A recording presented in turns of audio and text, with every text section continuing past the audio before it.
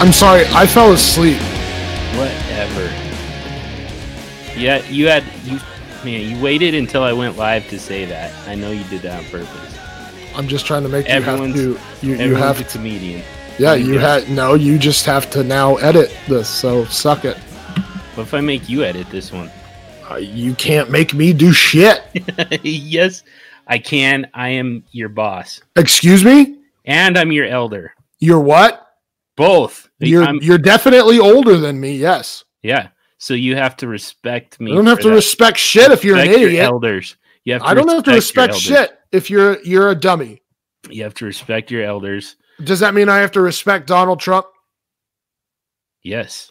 Oh, it does? Is this an all-encompassing rule here? Of course it is. Oh, my God. Older than time itself. That's literally impossible. No, it's not. As soon as time starts. Oh, okay. Yeah.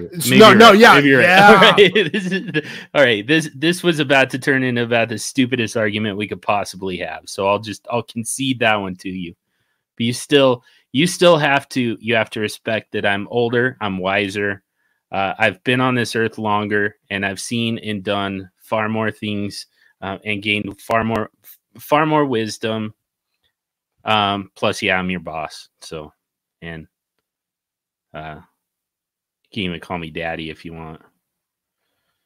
Do you fall asleep again or what? Wake up. Oh, I didn't know I was supposed to respond to that bullshit. So I thought you were going to go ahead. I thought you were going to start this podcast. Are we including this at the beginning of the podcast? We might just now. Let's do it because that's going to be hilarious. All right. Anyways, this is the introduction to the podcast. Welcome everybody. John and I hate each other. It is so much.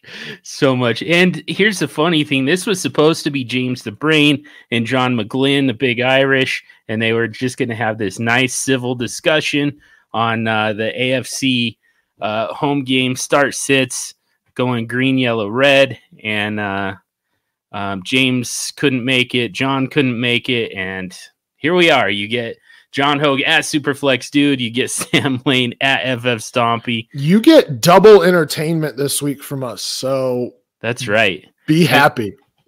And then we still got we still have the Sunday morning FF Mercs live. So yep, we do. Yeah, we've got all the opportunity in the world to yell at each other here. So let's before we get going here, just want to tell you about another great podcast from the DLF family of podcasts. If you subscribe to the mega feed, besides getting access to the SuperFlex Super Show, you can also hear the Dynasty Double Take podcast. It's a quick hitting Dynasty fantasy football debate podcast hosted by Dan Saino and Nathan Powell.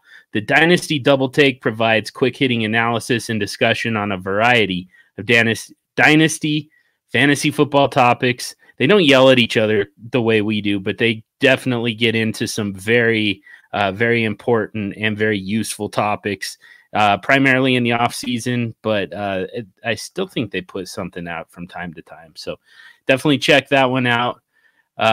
And all of the great podcasts from DLF. All you have to do is subscribe to the DLF family of podcasts mega feed.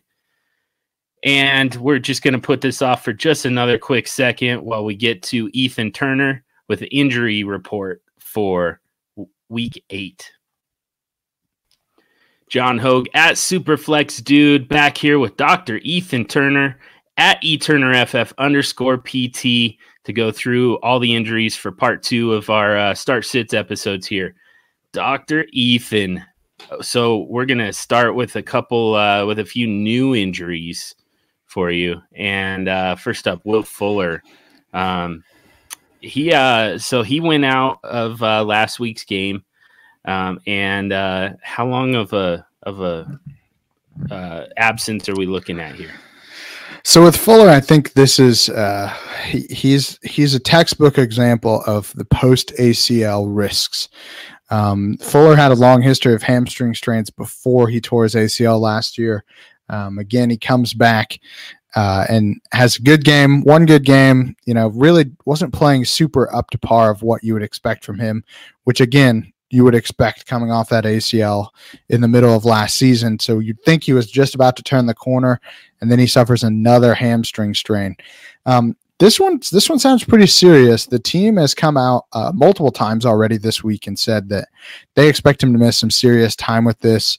A strain, even though we call it a strain is just a tear. So it sounds like he had a pretty significant hamstring tear. So this is serious business here. So I'd expect him to miss at least through their bye week in week 10 and possibly longer, just given the team's reaction to this and their pretty immediate response that this was serious. Wow. All right. Josh Gordon has been playing through injuries, for most of the season, really.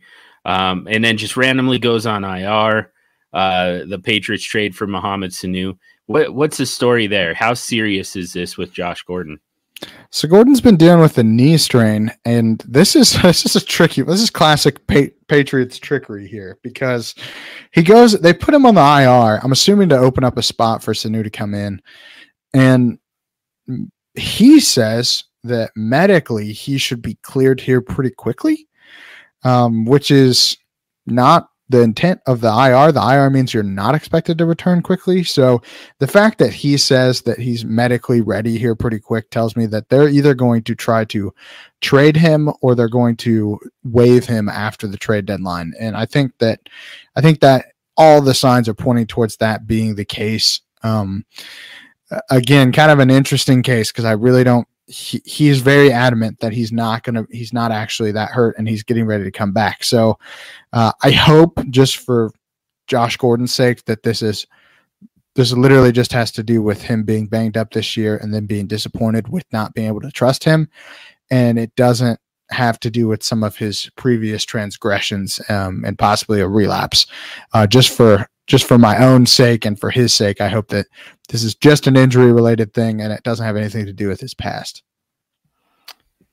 At some point, you and I are going to have to talk about N'Keal Harry too, because that one kind of felt like the same type of thing. Just kind of the IR ended up being kind of a place to stash him, but that might be my own conspiracy theory. We'll get to that at some point. But Pat Mahomes, we've got to talk about this one, obviously, because we all watched it in prime time on Thursday night as the kneecap gets dislocated and popped back into place right there on the field. He walks off the field, and then we started hearing that this could be anywhere from 3 weeks to season ending. And now he's back in practice, and it sounds like almost made it onto the field here 1 week later. So it's been a roller coaster ride. Where are we at with this?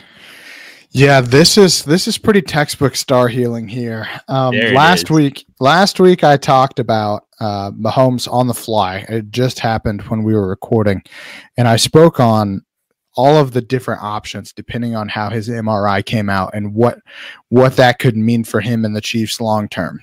We talked about the risk of redislocation being very high. 40+%. Some studies have up to 70%. So this is an injury that very likely he's going to need surgery for at some point to restabilize that patella. He could possibly get away with it the rest of this year by using a brace, but there's no guarantee that is going to be 100% effective. The good news is that his MRI came back clean, which means there was no major fracture, which is really what they were looking for. And there's no other damage to the knee besides the dislocation. The dislocation, it's almost a guarantee that he tore his medial patellofemoral ligament, which is a ligament that attaches on the inside of your knee that basically its only job is to make sure your kneecap doesn't dislocate outside towards the outside. And if your kneecap does dislocate to the outside, it's almost a guarantee that ligament has failed. So very likely that he's going to have to get that fixed at some point, but the team is going to go ahead and let him try to play as quickly as possible with a brace. Does that impact his mobility? Based on the videos I saw leading up to this week, I could have told you there's no chance he was playing this week. He did not look good. He's favoring that knee. There's a 0% chance that he was playing. They just ruled him out on Friday. I think this is a good example, I think, of a team playing their options as best as possible. There's no competitive advantage to ruling your star quarterback out on Monday. So this is just Andy Reid kind of smoke screening us a little bit here. There was almost no chance that Pat Mahomes is going to play.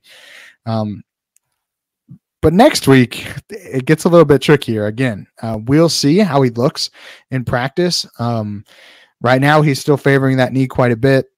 He's not planning off of it when he goes back to throw. I don't have high hopes for him returning next week either, but we will see. Star Healing has done some pretty crazy things. So Mahomes certainly fits the criteria. The fact that he's even trying to practice is pretty impressive. Star Healing, hashtag Star Healing. Get to know it, get to love it, and let's get that thing trending, because we end up using that every single week, and it rings true in so many cases. Pat Mahomes on his way back faster than expected, but he is going to miss this week in a pretty tough matchup against the Packers, by the way. Finally, O.J. Howard already ruled out against Tennessee this week. And this one feels like a little bit of a surprise. I mean, maybe I just wasn't paying enough attention, but it seems like this kind of came up later in the week, right? It did. He actually had this strain on Wednesday at Wednesday's practice. Again, these are the ones that'll get you. Same thing with Keenan Allen, who we talked about in yesterday's episode. These hamstring strains in the middle of the week kind of fly under the radar for the average fantasy consumer. So, again, a hamstring strain is just a tear. It sounds like this is a pretty minor injury for Howard, but again, you're not going to want to push these things because it will just tear more. There's no way to brace it. There's no way to prevent it from injuring further. So you kind of have to just rest it and let it heal on its own. And so Howard's going to miss out on this game. Cameron Brate looks like a reasonable streaming option if you can get him. But again, I'm not really trusting any of the tight ends in Tampa right now. I just don't feel like they're using them effectively, even in the red zone. So who knows? Brate and Winston seem to have this like love affair. So maybe it's going to be a huge game for him. I think he's worth streaming if you're suffering at the tight end position, which the majority of people are. But outside of that, I don't really see a whole lot of fantasy value in that position on that team. There's also the piece where O.J. Howard has a little bit of trade value right at the moment with the trade deadline coming up in just a couple of days. I'm not saying, I'm just saying we can. Yeah. Again, this is you gotta kind of raise an eyebrow. There's definitely interest. They say they're not shopping him, but you wouldn't want him to get hurt significantly in the week before the deadline. So this is definitely one to raise an eyebrow at. Yes, thank you. Okay, we'll get to just a couple updates. We only have 3 of them for this episode, for this iteration. So jump right in. First of all, Davante Adams, pretty nice matchup with Kansas City. I mean, they're playing quite a bit better, but we saw what Aaron Rodgers can do without Davante Adams. We would love for him to come back and get a piece of this. Are we going to see him this week? Sadly, I don't think you are. Turf toe is one of those things. Again, I feel like this is a repeat record, but it's hard to rehab, and you don't want to risk hurting it to the point where you need surgery and then you're out for the rest of the year. Still not practicing for Adams. He was downgraded to doubtful on Friday.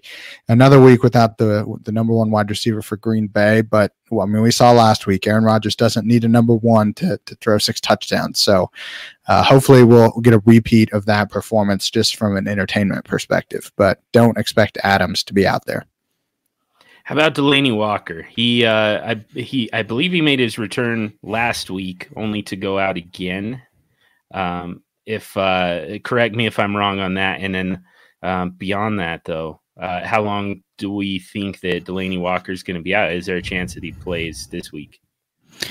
So no, there's no chance he plays this week. The team actually came out and ruled him out for this week on Friday.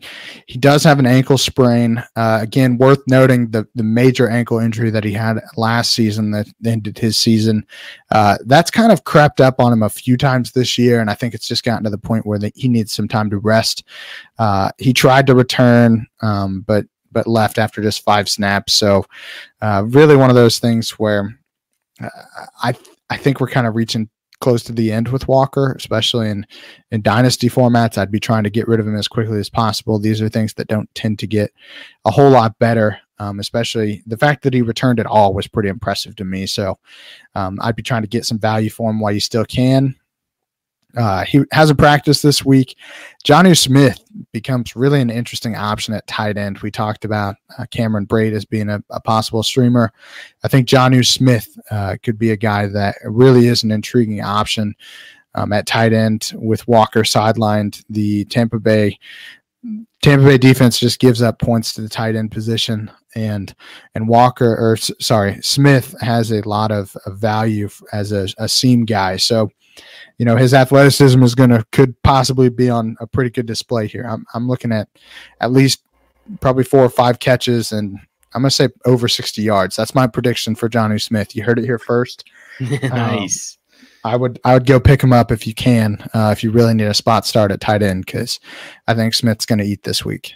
Interesting. All right. Yeah, we'll have to make sure that that's on the green, yellow, red as well. And then, opposite end of the spectrum from star healing is old man healing. And as a 38-year-old man, I can tell you for a fact that one also exists. Yeah, not quite as limber as he once was, which is a shame. Yeah.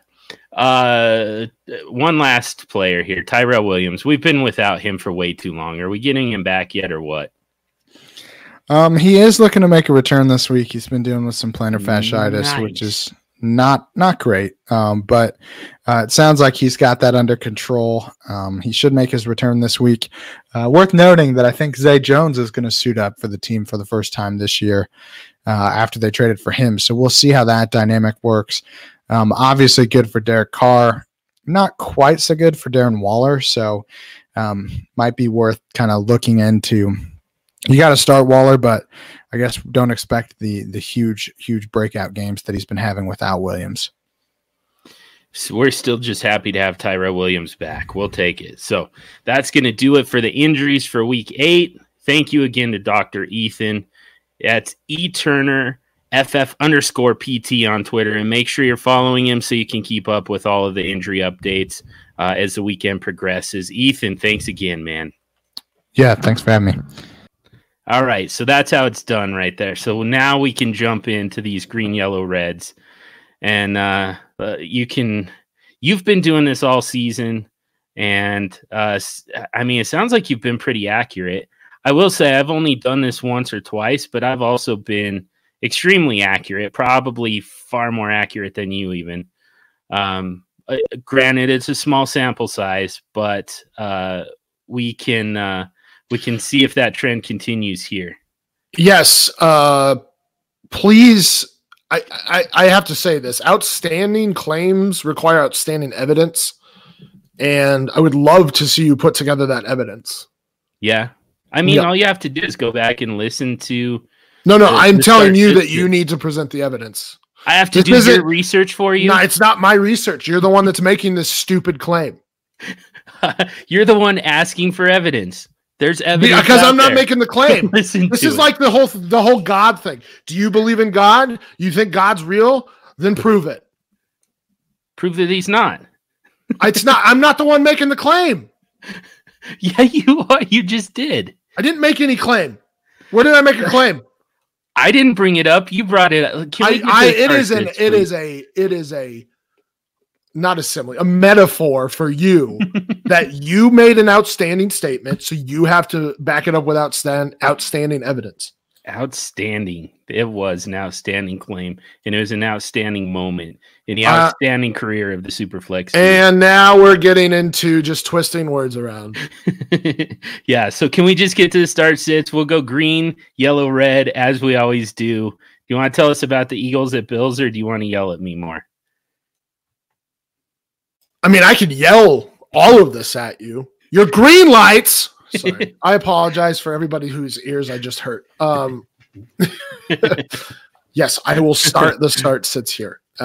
Thank you. So the only green lights I really have here are all on the Bills side, believe it or not. I know, kind of wild. But the Philadelphia Eagles secondary is abysmal, and they've been injured, and that's where the Bills are going to take advantage. So I have a green light as Josh Allen. Anybody who listens to me knows I don't like Josh Allen. I think he's an extremely poor quarterback for the NFL, but extremely effective in terms of fantasy football because he can run the ball. Currently, Josh Allen is the QB 13, which he shouldn't be, but he has 5 games of 20 or more fantasy points despite being relatively poor in terms of accuracy. But he's thrown the deep ball really well. And I think it was Ryan McDowell had a tweet today that he was like 20th in completion percentage, but like 5th in deep ball percentage. So, I mean, that's just such a Josh Allen stat. And now he faces, like I said, an Eagles defense that has been atrocious this season.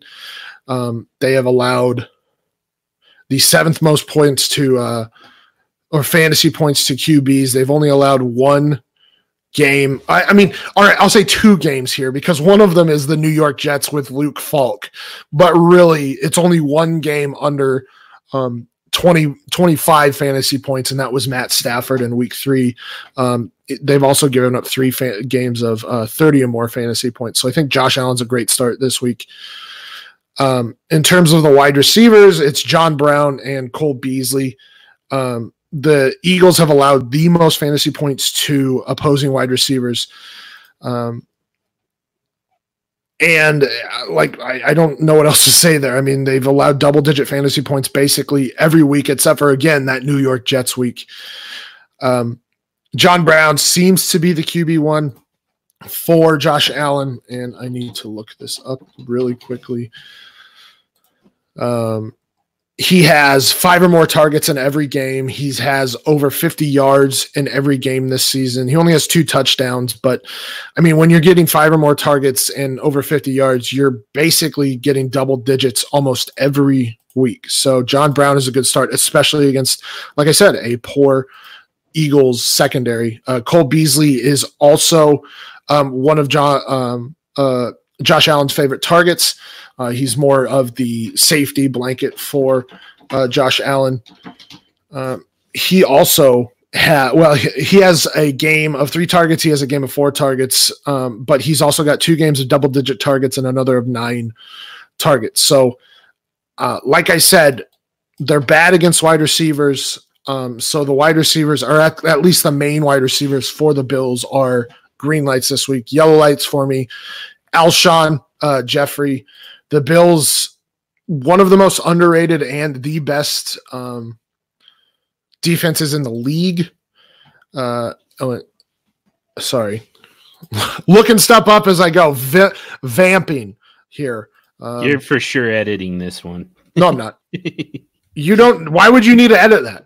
You don't need, quit trying to be a perfectionist, John. Edit that. You don't want to edit that out. You admitting that you have to look stuff up as you go.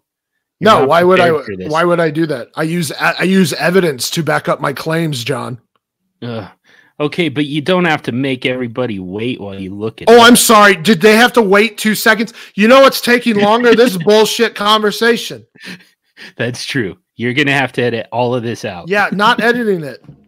So if you make me edit it, I'm just going to not edit. So I'm not editing it. So well, then you may as well just throw it together. The Bills have given up the 10th fewest fantasy points to wide receivers this season. Alshon obviously the wide receiver one for the Eagles, but not the best matchup. So while I think he is startable, you're definitely going to temper expectations with him.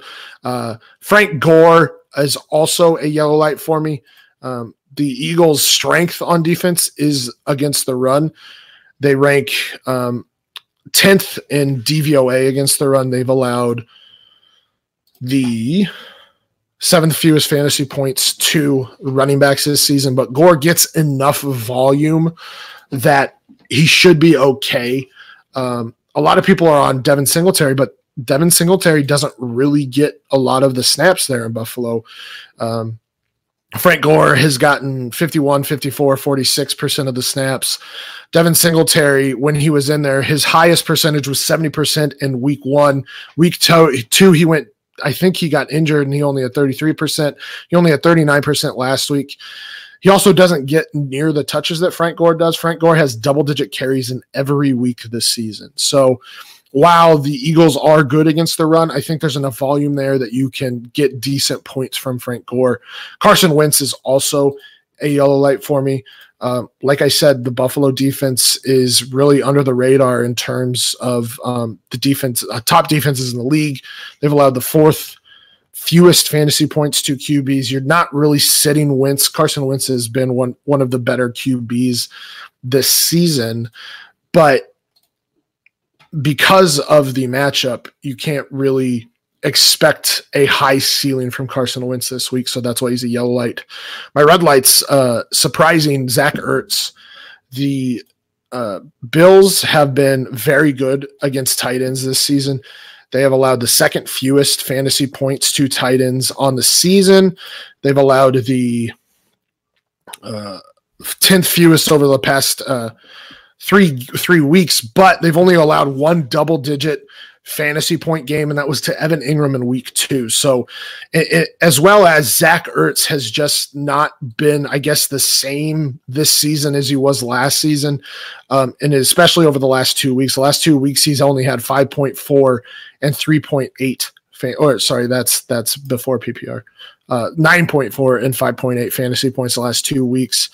He's just not getting the yardage. He's not getting the targets that we saw last season. So I don't like this matchup, and I think Zach Ertz is a sit. And if you have a better option, say somebody like Darren Waller, who you would have picked up late, or even like Noah Fant this week, who faces an Indianapolis Colts team that gives up fantasy points to tight ends, I might be starting them over Ertz. And I know that's a little bit hot takey, but the matchup is horrendous for Ertz. Same with Goddard, obviously. I've already mentioned Singletary. He just does not get the touches to make me comfortable enough against a Philadelphia Eagles defense that's good against the run, and then all Eagles running backs. While the Buffalo Bills have not been fantastic against the run, the split between Miles Sanders and Jordan Howard this season makes them unstartable against the Bills this week. All right. The Bucks are at the Tennessee Titans. OJ Howard and Delaney Walker both going to miss this game, by the way. A very good matchup for tight ends, but both of those guys are going to be out. So you're kind of looking at their backups. But start with the green lights. Chris Godwin. It's not a good matchup at all, especially against best slot. Oh my God! Corner in the game. We cannot have the same argument twice in a week. Logan Ryan. We can't do this. You're right. We can't. So you have to just let it go. The best slot corner in the game is Logan Ryan. He's lining up on Chris Godwin. But here's the problem. At this point, we're considering Chris Godwin matchup proof. He's a must start every week. He's a top 10 option.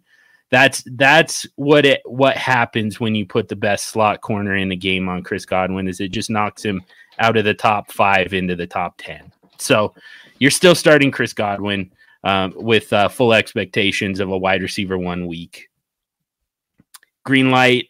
We can also green light Mike Evans. It's a hit with the toughest coverage going to be on Chris Godwin. Green light Corey Davis. He had the best game of the season for him in Tannehill's first start last week, and the Bucks are the 3rd worst at stopping wide receivers. So it's a much better matchup for both Corey Davis and for Ryan Tannehill. And again, Corey Davis had his best game of the season to this point with Ryan Tannehill at quarterback. Notice how I'm going to skip over that argument as well. Yellow light, both quarterbacks, though, they just aren't very good. Their weapons are good. Their situations are, in the case of Ryan Tannehill, the situation is tremendous. In the case of Jameis Winston, the weapons are amazing. But they're just not that good. I prefer Ryan Tannehill to Jameis Winston. It's a much better matchup for him. They're both startable as high-end SuperFlex options. But we're still going to just temper expectations with yellow lights. Yellow light for A.J. Brown as well. Davis looks like the top option, and it's a pretty low-volume passing offense. But Brown does have an incredible matchup. Could get free for some yardage and maybe even a score. Yellow light, Derrick Henry. It's a tough matchup, but the Titans still want to establish the run or die trying. Yellow light, Jonnu Smith. He's a pretty sneaky plug-and-play. It's a great matchup. The Bucks are the second worst at stopping tight ends from scoring fantasy points. And yellow light Cameron Brate for similar reason.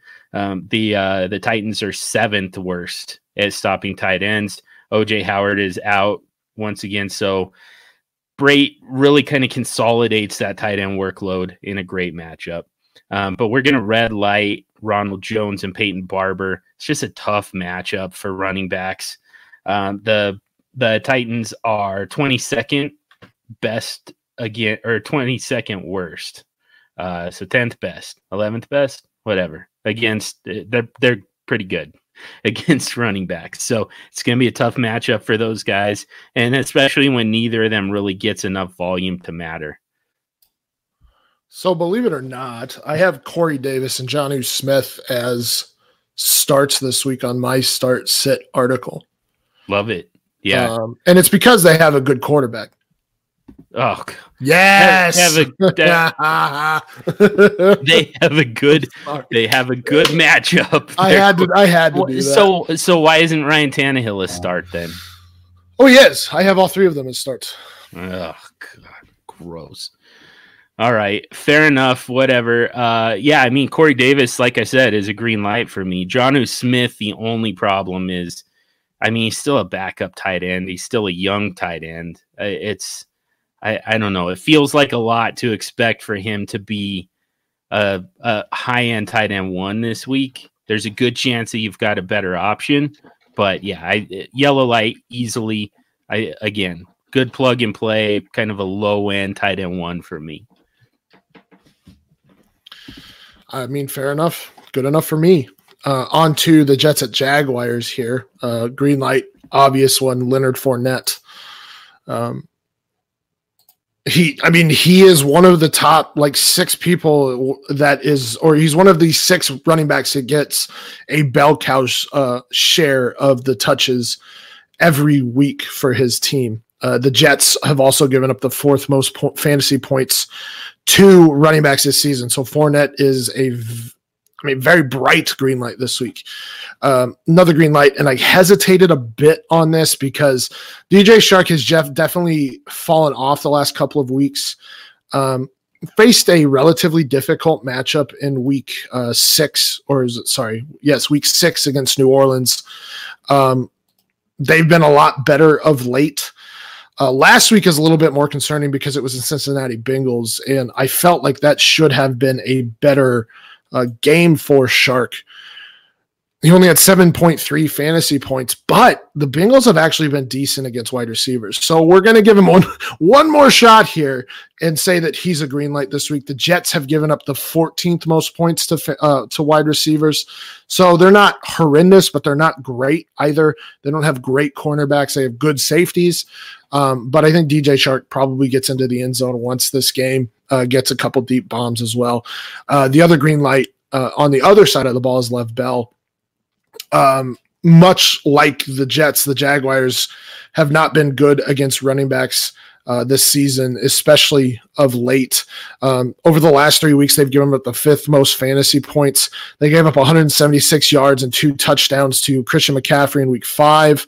They gave up 13.6 and 10.9 fantasy points to Alvin Kamara and Latavius Murray, so combined 24 over 24 fantasy points. Last week, not great, but the Bengals have just not been able to run the ball at all. So I'm kind of throwing that one away because I just don't think it's a representative game. They've also given up double-digit fantasy points to Damian Williams and LaShawn McCoy in week 1, another one to Derrick Henry in week 3. And then in that same Carolina game, they gave up 14 fantasy points to Reggie Bonifant. So I think they're very susceptible. Le'Veon Bell, it gets a bell cow role in that offense, so he will get enough volume that he will have a great fantasy day. Yellow lights. D.D. Westbrook, he has kind of gone under the radar because of Shark's success and probably because of that Thursday night game where he dropped a couple passes. But over the past 3 weeks, he's had 11, 8, and 9 targets, 82, 53, and 103 yards. And the week before, week 4, he had 6 targets for 66 yards, and then that 9-target game in Tennessee where he dropped a couple, including a touchdown. But really, since week 3, he's been heavily involved in this passing game. He's actually been very consistent, we'll say. And I think he's got a decent matchup from the slot. There's not really anybody in the slot that is going to be able to stop him for the Jets. So that's why he's a yellow light, because he doesn't get a ton of yards, but he gets a decent amount of volume. So his ceiling is kind of capped, but he's got a good floor. Robbie Anderson is also a yellow light for me. The Jaguars traded away one of the best cornerbacks in the game in Jalen Ramsey. But they haven't been all that great against the pass anyway. As I as I try and look up stuff while we're recording, John. Damn it. So unprofessional. Oh no. I'm sure that people really don't give a shit. They probably don't, but yeah, I know. I still just like to impose my will on you. You can't do that though. I don't know why you think you have that kind of whatever. I do that all the time. Yeah. I'm living rent free in your head at this point. Okay. All right. Last week, Alex Erickson had 21.5 points. Boyd had 10.5. Auden Tate had 9.5. The previous week, Michael Thomas had 16.9. DJ Moore had 15.1 the previous week. So they allow decent amount of fantasy points to wide receivers. Robbie Anderson is the wide receiver 1 on that team. People will probably say Jamison Crowder, but when Robbie Anderson's going and Sam Darnold and him connect, they are one of the best. Well, maybe I'm going to exaggerate there. I'm not going to exaggerate. They're a good duo to have. So yeah, that's why Anderson is a yellow light this week. Same with Jamison Crowder. The week that Darnold got back, Jamison Crowder returned to his week 1 form where he had 19 targets. When Darnold returned, he had 9 targets, 98 yards. Last week was tough, obviously, because it was the New England Patriots, but I look for the passing game of the Jets to get back on track here. And that's why Darnold is also a yellow light. Believe it or not, the Jaguars have actually been relatively decent, I guess, against QBs, but much like the wide receivers, they're more middle of the pack. They gave up 27.1 fantasy points to Andy Dalton. They gave up 27.1 points to Joe Flacco and then 31.1 points to Patrick Mahomes. So they're susceptible at points, and without Jalen Ramsey, I think they're more susceptible. That's why Darnold is a yellow light. Red lights. Is Chris Herndon even playing this week? At this point, it doesn't sound like it. Yeah, it looks doubtful. So, I mean, you're not really starting anybody else there. I don't know if Demaryius Thomas is really startable. I'm not going to take the chance there. So I think Demaryius Thomas is a red light this week. Josh Oliver's also a red light, though he played last week. He wasn't really targeted. I think Gardner Minshew is also a red light this week, even though I'm starting him in a couple places because I have to, especially in in SuperFlex, but the Jets have allowed the 6th fewest fantasy points to QBs over the last 3 weeks. On the season, they've allowed the 13th fewest, but over the last 3 weeks, they've allowed 16.5 fantasy points to Tom Brady, only 21 to Dak Prescott, and 14 to Carson Wentz. So, and they haven't let a quarterback go over 30 fantasy points on the season. So I think Gardner Minshew has taken a couple steps back over the last 2 weeks, and this is going to be a relatively difficult matchup for him. Let me see. I've got the Browns at the Patriots. Good Lord, that one's actually really tough. I don't know how you feel about this, but there's a part of me that wonders if Jarvis Landry guaranteeing a victory really kind of adds an extra dimension to this entire thing. So first of all, I'm going to greenlight Tom Brady. And a big reason for that is that guarantee. So the Browns they're the 11th worst against quarterbacks. So there's a path here anyways. But Jarvis Landry guaranteeing that victory, it feels like a good way to wake kind of a sleeping giant. I mean, this could be New England putting up 50 points just to make a statement. The Browns are also 6th worst against running backs. So greenlight Sony Michel. The best way to attack the Cleveland defense is on the ground. Pretty much any game script is going to favor Michel getting a strong workload, plus opportunities to score down around the goal line. And then greenlight Julian Edelman as well. He's the top weapon for Brady. And the weakest part of the Browns' pass defense is in slot coverage. They're 19th against wide receivers, but that's they're particularly bad against the slot. Plus, they're getting back Denzel Ward and Greedy Williams. It sounds like both corners are going to play in this game, which only hurts the outside wide receivers. Edelman just still is the top option, an easy wide receiver one this week. Yellow lights, though, all over the Browns offense. Nick Chubb is a virtual must start, but is a horrible matchup. And there's an outside chance that you have better options. Tevin Coleman, I think, is a better option. If Josh Jacobs were to play, I think that he's a better option. So, there's a chance that you've got some better options, but I think Nick Chubb at this point is going to be a low-end RB1 just on volume. Yellow lights, with strong consideration for red lights, though, on Odell Beckham Jr. and Jarvis Landry. Beckham gets Stephon Gilmore. Landry has a minor ankle injury anyways, and then he gets Jonathan Jones, who's the fastest cover corner on the New England side. New England just doesn't have weaknesses in this defense anyways. They're 32nd. They finally got to the point where they are the absolute best across the board against quarterbacks, against running backs, against wide receivers, against tight ends. So there's just not much of an angle where you can find fantasy production that you can absolutely count on in this matchup for any of the Browns. For the same reason, I'm going to give a yellow light to Baker Mayfield as well. And it's tough. That one's a really tough one. He's getting a yellow light only because we're talking super flex and quarterbacks are thin between buys and injuries. But he's barely a quarterback too. In a week where we're down to 28 quarterbacks. After you take out the 2 bye weeks, you take out Lamar Jackson and Dak Prescott, you take out Kirk Cousins, and I guess, Case Keenum / Dwayne Haskins after the Thursday nighter. Now we're down to 28 quarterbacks, and Baker Mayfield barely makes it into the top 24 for me. So a yellow light, and if you've got better options, definitely consider it. Yellow light 2 on Philip Dorsett and on Mohamed Sanu. I think it's just too early in his Patriots tenure to consider Mohamed Sanu anything more than a low-end flex. Philip Dorsett likely draws Denzel Ward returning from injury. And then yellow light, James White, who should be involved, but it'll be a pretty negative game script for him as the Patriots are able to get up big and go into grind the clock mode with Sony Michel.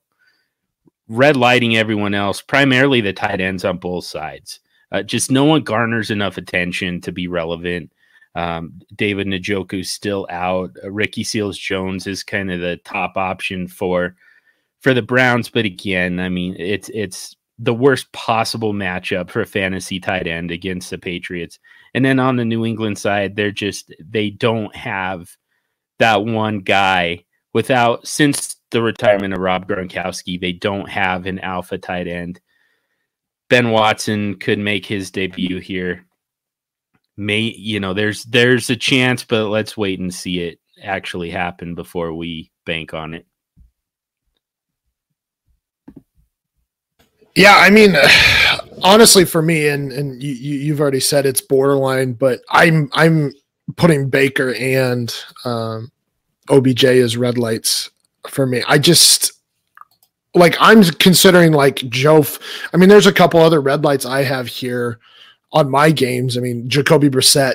I'm probably starting Jacoby Brissett over Baker Mayfield. I'm starting Joe Flacco over Baker Mayfield. I'm probably starting Minshew over Baker Mayfield this week.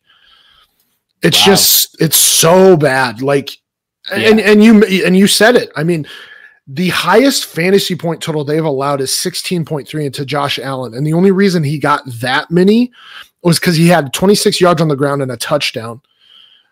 Other than that, the only guy who's thrown over 200 yards, the only quarterback, is Ben Roethlisberger in week 1. Everybody else has thrown for less than 170 yards. Including last week, Darnold threw 86 yards. Daniel Jones 161 yards. Colt McCoy. Well, I mean that's not great. Josh Allen 153. It's just not. It's such a poor matchup, and Baker has not played well this season. And when you look at that San Francisco game, where he only scored 5 fantasy points and threw for 100 yards, that's the type of outing that I am looking at here.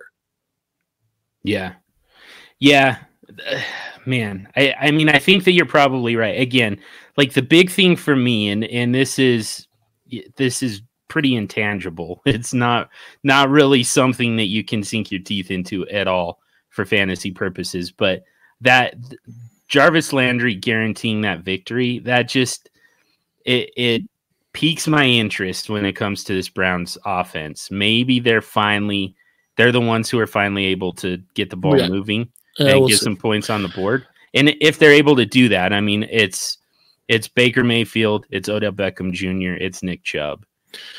So it's super speculative. I mean, call it a hunch more than anything. But I don't like. And process-wise, I agree with you. You've got to bench these guys. Yeah, and really, I mean, Jarvis Landry is probably the best option in that passing game this week. I mean, Golden Tate on 102 yards and a touchdown. Cole Beasley had 75 yards on 7 catches on 13 targets. Juju had 78 yards in week 1. They are the slot receivers are the best option against the Patriots. And that's why I don't like OBJ whatsoever. And you've already talked about, he faces the best cornerback in the league. Yep. And there's just not any outside receivers on this list. I mean, whoever Steven Sims is, but he had the only I think he got most of his yardage or most of his plays in the running game. John Brown had a decent game. Preston Williams barely broke double digits. It's just such a horrendous matchup. And I hate the Patriots with all of my heart, but I don't see a team this year that is going to be able to stop them. Yeah. This match or the schedule gets a lot tougher. So I think that we might start seeing some weaknesses come out a little bit, but man, it's hard to believe that the Browns are going to be the ones to break the seal. All right, moving on to our Broncos at their baby selves, the Indianapolis Colts. That's a good joke. I like that. Nice. The only green light I have in this game is Courtland Sutton. The Colts have allowed the 5th most fantasy points to wide receivers over the past 5 weeks. And Sutton steps into that wide receiver 1 role with the trade of Emmanuel Sanders. Last week, we saw the Colts give up 2 100-yard games to DeAndre Hopkins and Kenny Stills. Kiki Kuti had another double-digit fantasy game, though part of that was rushing the ball. The previous week, they gave up 22.3 fantasy points to Byron Pringle. Mecole Hardman had 79 yards. Against the Colts in week 3, Julio had 128 yards and a touchdown. Mohamed Sanu, who we just talked about before he was traded, had 13.7 fantasy points. So, yeah, they have an okay secondary. Pierre Desir is likely going to be on Courtland Sutton, but it's not like a shutdown corner. It's not a horrible matchup. And I think Courtland Sutton's going to get plenty of targets now, especially because he is the bona fide wide receiver 1 there. So he's my only green light for this game. A lot of yellow lights. Noah Fant, I mentioned earlier, has not had a good season to date. Very disappointing for both you and I, John, because we thought he was going to step up and have a major role on this team. Has had a lot of issues with his hands, but he has been able to get open. He just needs to catch the goddamn ball. Driving me crazy. Catch the ball, Noah Fant. Oh my God, he had so many chances last week to get some yardage. Whatever. Not here to get angry. The Colts have allowed 5 double-digit fantasy games to tight ends this season. They've allowed the 4th most points to tight ends over the last 5 weeks. On the season, they've allowed the 3rd most fantasy points to tight ends. And so with Emmanuel Sanders gone, no Fant could take a step forward here, step up into a bigger role for Joe Flacco. And this is a game that he can do it. So I think Noah Fant has had his struggles, but I think he's a yellow light because of the fact that the Colts have been bad against tight ends, and there are some targets to be had here. Marlon Mack is also a yellow light. The Broncos have been one of the better defenses in the league this season. People will point to that 225-yard game that they gave up to Leonard Fournette. They also gave up a 24.3 fantasy point game to Austin Eckler, though that was based on his pass-catching ability. He caught 15 of 16 passes for 86 yards. Other than that, they really have not given up fantasy points to running backs. I mean, they shut down Derrick Henry. They shut down LaShawn McCoy and Damian Williams. They shut down Melvin Gordon, which not really that difficult at this point. They've been good, and over the last 5 and 3 weeks, they have been a lot better. More the last 3 weeks than anything. The last 5 weeks includes that Leonard Fournette game. But in the last 3 weeks, they've allowed the 9th fewest fantasy points to running backs. But Mack is going to get enough volume in this game that he will be startable, but temper expectations there. Same with Phillip Lindsay and Royce Freeman. The Broncos run the ball at a pretty significant clip, but the Colts have been decent or have been very good against running backs. They've allowed the 2nd fewest fantasy points to running backs over the last 2 weeks. In fact, ever since Austin Eckler went off in week 1, they've only allowed 17.4, 12.5, and 12.8 fantasy point games to running backs. Those are the highest fantasy point games since week 1. So they've been very good against running backs. But like I said, there's just a ton of volume. Lindsay has been super efficient. Both are involved in the passing game, both Royce Freeman and Phillip Lindsay. So they are yellow lights for me this week. DeJohn Hamilton, I mean, I got to put him as a yellow light because he steps into that wide receiver 2 role.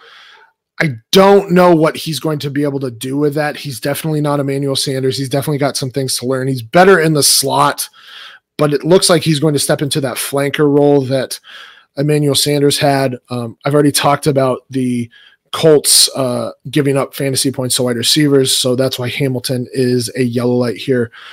T.Y. Hilton, a lot of people will think that T.Y. Hilton should be a green light. But again, the Broncos have been fantastic again on defense this season. They've allowed the 7th fewest fantasy points to wide receivers over the past 5 weeks. Over the past 3, they've allowed also the 7th fewest fantasy points.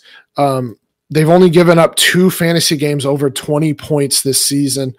And that was in week 1 and week 3. Other than that, they really just have not given up a lot of fantasy points to wide receivers. So while T.Y. and T.Y. Hilton could be shadowed by Chris Harris all game, because Chris Harris can play inside and outside. So Chris Harris being one of the top cornerbacks in the league, that's definitely going to hinder Hilton's ceiling. So that's why he is a yellow light. Joe Flacco is also a yellow light.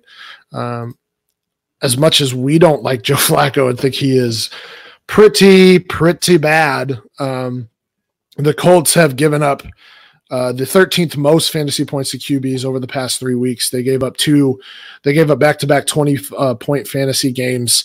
They've given up 4 20-point plus fantasy games to QBs.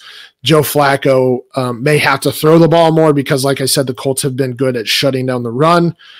And so I think Joe Flacco is a startable QB2 this week.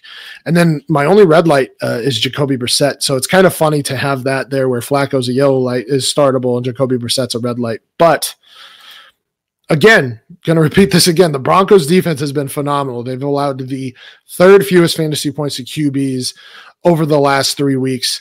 They have yet to allow a 20-point fantasy week to an opposing QB. The Broncos' pass defense is fantastic. Now, if their offense could do something, I'm sure they would be a lot happier. But that's why Brissett, despite his success this season, despite his under-the-radar success, is a red light for me this week. Nice. There is nobody hotter right now at game planning than Frank Reich. So, I think that they're going to find a way to they're going to find the weakness of this defense, and I don't think it's through the passing game. So I think you're right on this one. I forgot to mention Eric Ebron and Jack Doyle. Broncos have actually, yeah, I did. But did you forget, or are they not worth mentioning? They're not really worth mentioning, but the Broncos have actually been decent against tight ends this season. Yep. They've only allowed 2 double-digit fantasy games. One was last week to Travis Kelce, though. He only had 44 yards. So, yeah, I mean, Jack Doyle and Eric Ebron are kind of splitting targets right now, and neither are startable this week for me. Yep, agreed. Final matchup from me. The Raiders are at the Texans. Green light Deshaun Watson, green light DeAndre Hopkins. Those might be the number one at their respective positions this week. The Raiders are the 3rd worst against quarterbacks. They're the 2nd worst against wide receivers. They're also the 3rd worst against tight ends, by the way. So Darren Fells is also going to get a green light here. So it's just the Raiders just have nothing in that secondary. And Deshaun Watson, DeAndre Hopkins, and now Kenny Stills taking on that Will Fuller role. I'm even going to green light him. I think that he's based on, kind of where we've got him. He's kind of your end of bench type of guy. And based on that, I think the fact that you're likely looking at wide receiver 2 type of numbers from him is the new deep threat against a very bad Oakland secondary. I think it makes Kenny Stills a green light. That doesn't mean that we're looking at wide receiver 1 numbers. It just means based on where our expectations generally are on Kenny Stills, I think that he can far outperform those. And same thing with Darren Fells. Like I said, the Raiders are the 3rd worst against tight ends. Darren Fells has kind of emerged as the top red zone option for sure. Kind of sharing a lot of the work with Jordan Akins. But I think Darren Fells is the preferred option for Deshaun Watson, and especially in the red zone. The most likely scenario here is that you get a touchdown out of Darren Fells, which is at this point, I mean, that's kind of the best we can hope for with most tight ends outside of the top, 5 or so. And then I'm going to green light Darren Waller. It's a tough matchup on paper. The Texans are 26th against tight ends, but Waller is a top tight end option every single week on volume alone. He's averaging 81 yards per game receiving. So, plus the Texans get pretty bad in the red zone, so there's a chance to score. And again, that's the big thing that we're looking for from tight ends is an opportunity to score here. And I think it's absolutely there for Darren Waller, especially if Tyrell Williams sits yet again. Yellow light on Derek Carr. It's a decent matchup. He should benefit from the game script. The Raiders probably are going to be chasing points here, but his weapons are just not very good right now, especially if Tyrell Williams doesn't play. So we're going to temper expectations on Derek Carr. Tyrell Williams, though, if he were to play, it's such a good matchup. It's really tempting to give him a green light. I'm still going to make him a yellow light just because plantar fasciitis is a tough injury to come back from and play through. So we're going to give him a little bit more time to recover before we ramp up those expectations. Make him a mid-level wide receiver 2 if he's able to play. Josh Jacobs showed up on the injury report late in the week. He could miss this game with a shoulder injury, so keep an eye on that. Follow our guy Ethan Turner at eTurnerFF_PT for updates. But if he's able to go, Houston is the 7th best versus running back, but it's very deceptive. They force a negative game script and take away the run, number one. And number two, they're actually giving up the most receptions and the most receiving yards to running backs. So there's an angle here where Josh Jacobs, who's been particularly effective in the passing game, is able to catch some passes out of the backfield and exploit that defense that way. And for that matter, if Josh Jacobs doesn't go, I think Jalen Richard gets a pretty bright yellow light. Just on the catching the ball out of the backfield. I think there's an opportunity for him there. And he's almost a yellow light if Josh Jacobs were to go. We're going to red light him, though, if Josh Jacobs does play. Yellow lights for Carlos Hyde and Duke Johnson. Not a great matchup. The Raiders are 18th against running backs. It's also just a matter of, it's a function of the fact that Houston doesn't really use the running backs a whole lot. And again, this game script is going to call more for Duke Johnson. But Carlos Hyde has been kind of the early down running back. There's just not enough work for either of those two. Kiki QT, will give him a yellow light as he still works his way back from an injury. I think that there's a chance here that he gets pretty significant volume, but I think that you're looking at a get-right game for DeAndre Hopkins. I think you're looking at Kenny Stills again, taking on that deep threat role. Those guys are the most likely to score. Darren Fells, I think, kind of cuts into Kiki QT's work a little bit. So we'll temper expectations, but I think that he could be a flex play here in a nice matchup. Jordan Akins even gets a yellow light. Darren Fells is the top tight end option for Houston, but Jordan Akins has still been equally involved as far as target share. So I think that you can get some volume from him. And again, there's still a possibility to score here. I think there are enough points to go around here. And then finally, Foster Moreau. I'm actually going to give him a yellow light as well for all of the same reasons that Darren Waller gets that green light. Foster Moreau has been a very sneaky target hog with Tyrell Williams out as well. And I think there's a chance for some volume, possibly even a score. He's been a bigger red zone threat than Darren Waller over the last several weeks. So Foster Moreau could be a plug and play tight end if you're desperate. But we're going to red light Zay Jones in his first game with the Raiders. Let's just give him at least a week here to learn the playbook. It's a good matchup for Oakland wide receivers. Texans are the 4th worst against wide receivers, but there just aren't the wide receivers in Oakland to exploit this matchup. Zay Jones could be that at some point, but he's not going to be that this week. So I do have a question about Zay Jones and Foster Moreau. With Zay Jones playing, do you think Foster Moreau returns to kind of the backup role? Yeah, I think so. I mean, I think they still probably run a lot of 2 tight end sets.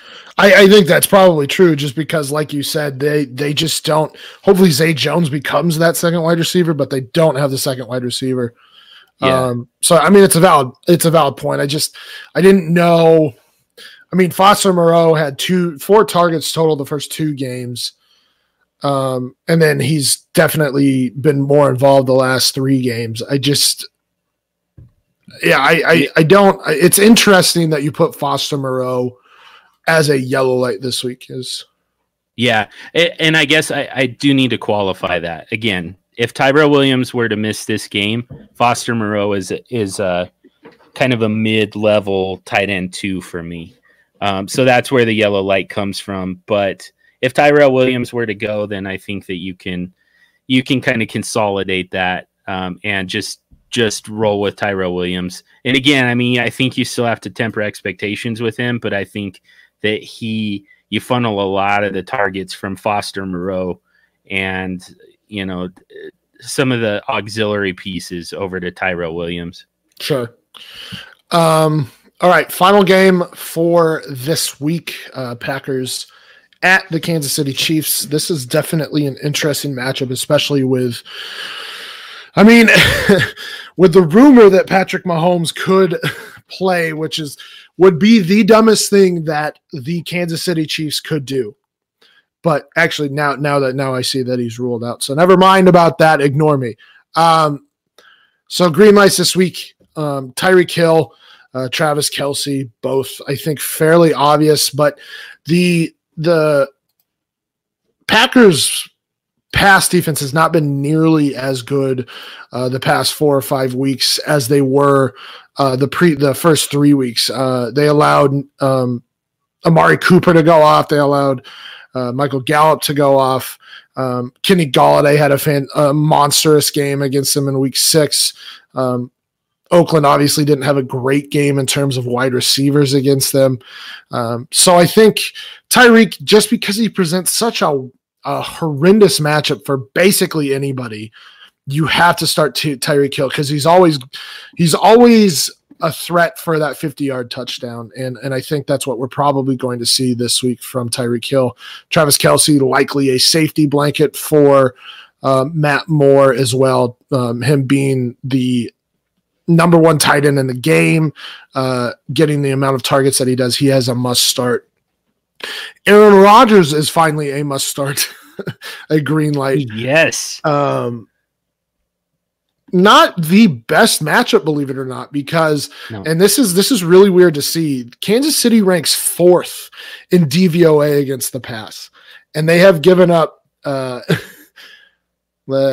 getting better by the week, too. Yeah, they are, and while they haven't been the best against QBs, they allowed a 34-point performance to Deshaun Watson, but that is sandwiched by a 10-point performance by Joe Flacco, which the Broncos line was dominated. And I don't know if that's a line thing or a defensive line thing or if it was a combination. But and then Jacoby Brissett only put up a 14.5 fantasy point game in week 5. So they've actually been decent against the pass. But it's Aaron Rodgers. He did put up a 45-point performance last week. We'll see if he backs that up again, but I don't expect that he won't this week.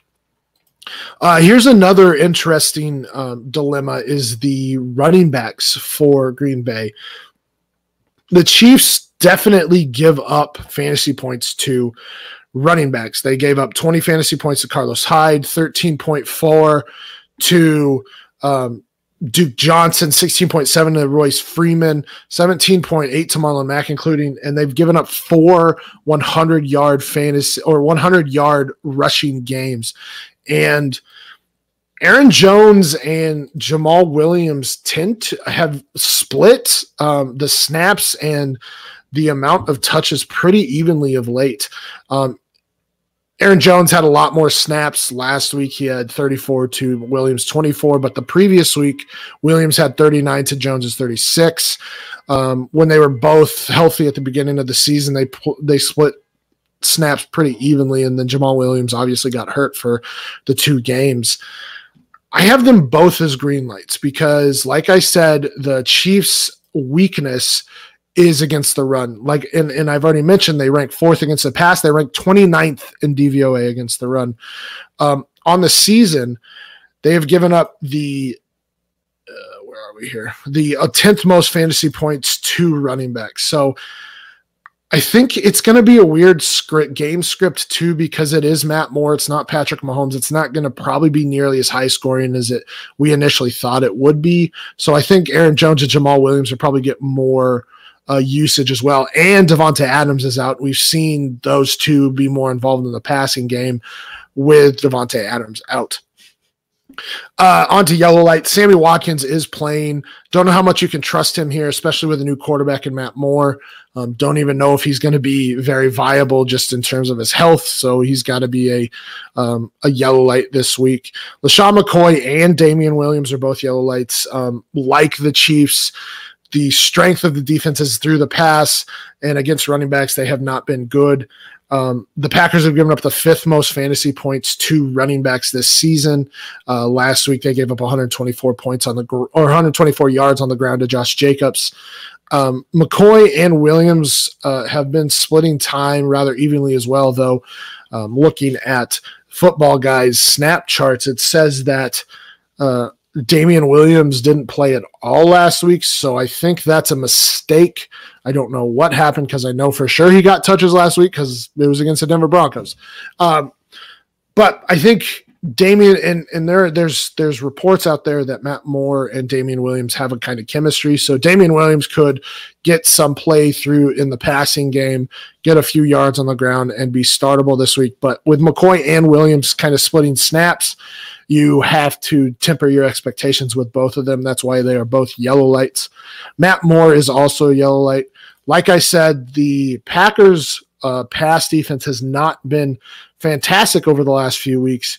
They've given up the 8th most fantasy points to QBs. They gave up 22.7 fantasy points to Derek Carr. They did keep Matt Stafford in check, but then they gave up almost 34 points to Dak Prescott, 21 points to Carson Wentz. Matt Moore isn't going to have a humongous game by any means because he is a backup, and the Packers' pass defense is still their strength. But with the weapons around him, with Tyreek, with Kelsey, with Watkins, and 2 pass catching backs in McCoy and Williams, it's going to be hard to shut down that entire offense, and that's why Matt Moore is an okay QB2 start this week. Another yellow light, Marquez Valdez-Scantling.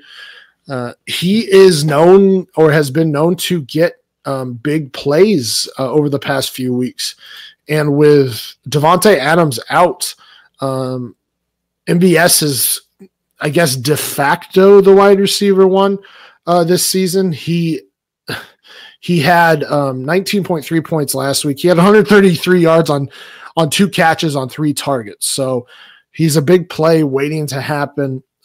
Wasn't really involved the previous 3 weeks, had a big game against the Broncos. But because he is the de facto wide receiver one, I think you have to keep him as a yellow light. Though Allen Lazard actually has gotten more targets over the past 2 games than MBS. So Allen Lazard is also a yellow light.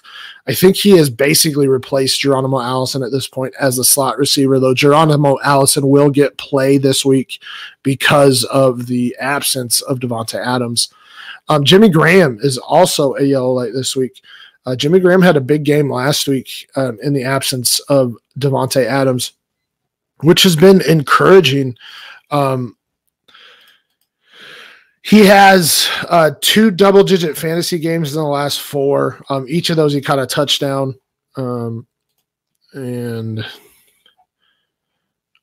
I mean, he should continue to garner targets without Davante Adams in the lineup. So I think Jimmy Graham is a decent bye week fill-in at tight end this week, especially without Davante Adams. Red lights, Geronimo Allison. Like I said, he's going to get play, but I don't know. I think Aaron Rodgers just doesn't trust Geronimo Allison at this point. And then Mecole Hardman.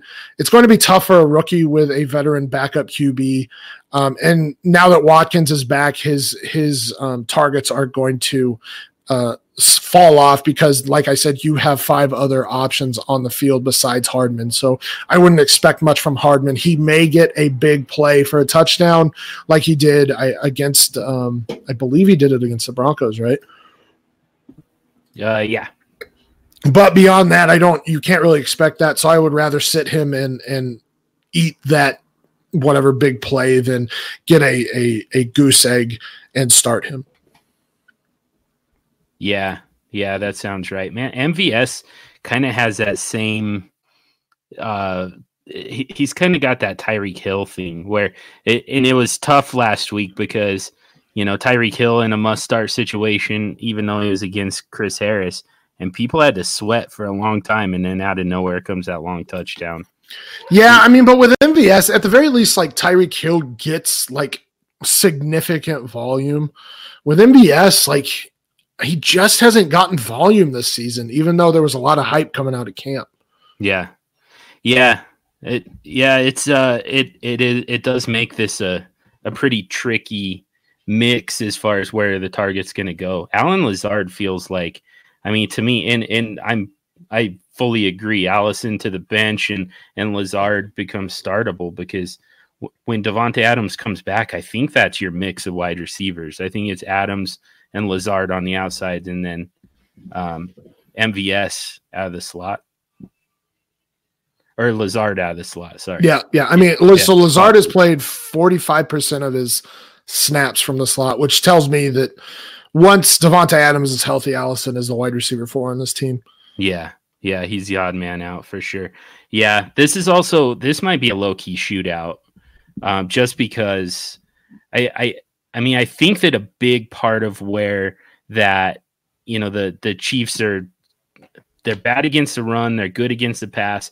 A big part of that has been just the fact that people have been running on them so much to try and keep Pat Mahomes off the field. And like you said, you don't have to worry about that anymore with Matt Moore. So there might be a lot more plays actually run than in a typical Pat Mahomes game.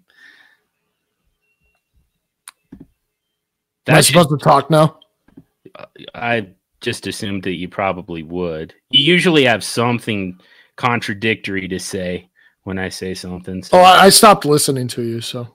Oh, okay. Yeah, I guess there's always that outcome as well. So, good. Well, awesome. Well, we'll just wrap it up there then. And those are your start sits part 2. So make sure to check out part 1 if you haven't already, where Stompy talked to the other John McGlynn, and probably didn't yell at him nearly as much. We actually got into it, believe it or not. Is that right? Nice. Yep, a little bit. Nice. That's a heavyweight throwdown right there. I need to listen to that one. So yeah, and again, you can check out Stompy and I on Sunday morning doing the live preview show for the FF Mercenaries, and we'll answer start sit questions there. But in the meantime, make sure to keep up with Ethan Turner at eTurner FF_PT for all of your inactives and actives going into the weekend. And make sure and catch all 5 episodes next week of the SuperFlex Super Show, including starting the week on Tuesday morning with your standard operating procedures. And then that mailbag show, that live mailbag show, make sure you're sending in questions and trade polls that we can analyze on the live show. And then you can join the discussion live on YouTube. So that'll do it for Stompy. I'm John Hogue at SuperFlex Dude. He's at FF Stompy. Until next week. Stay sexy and super flexy. John's the worst.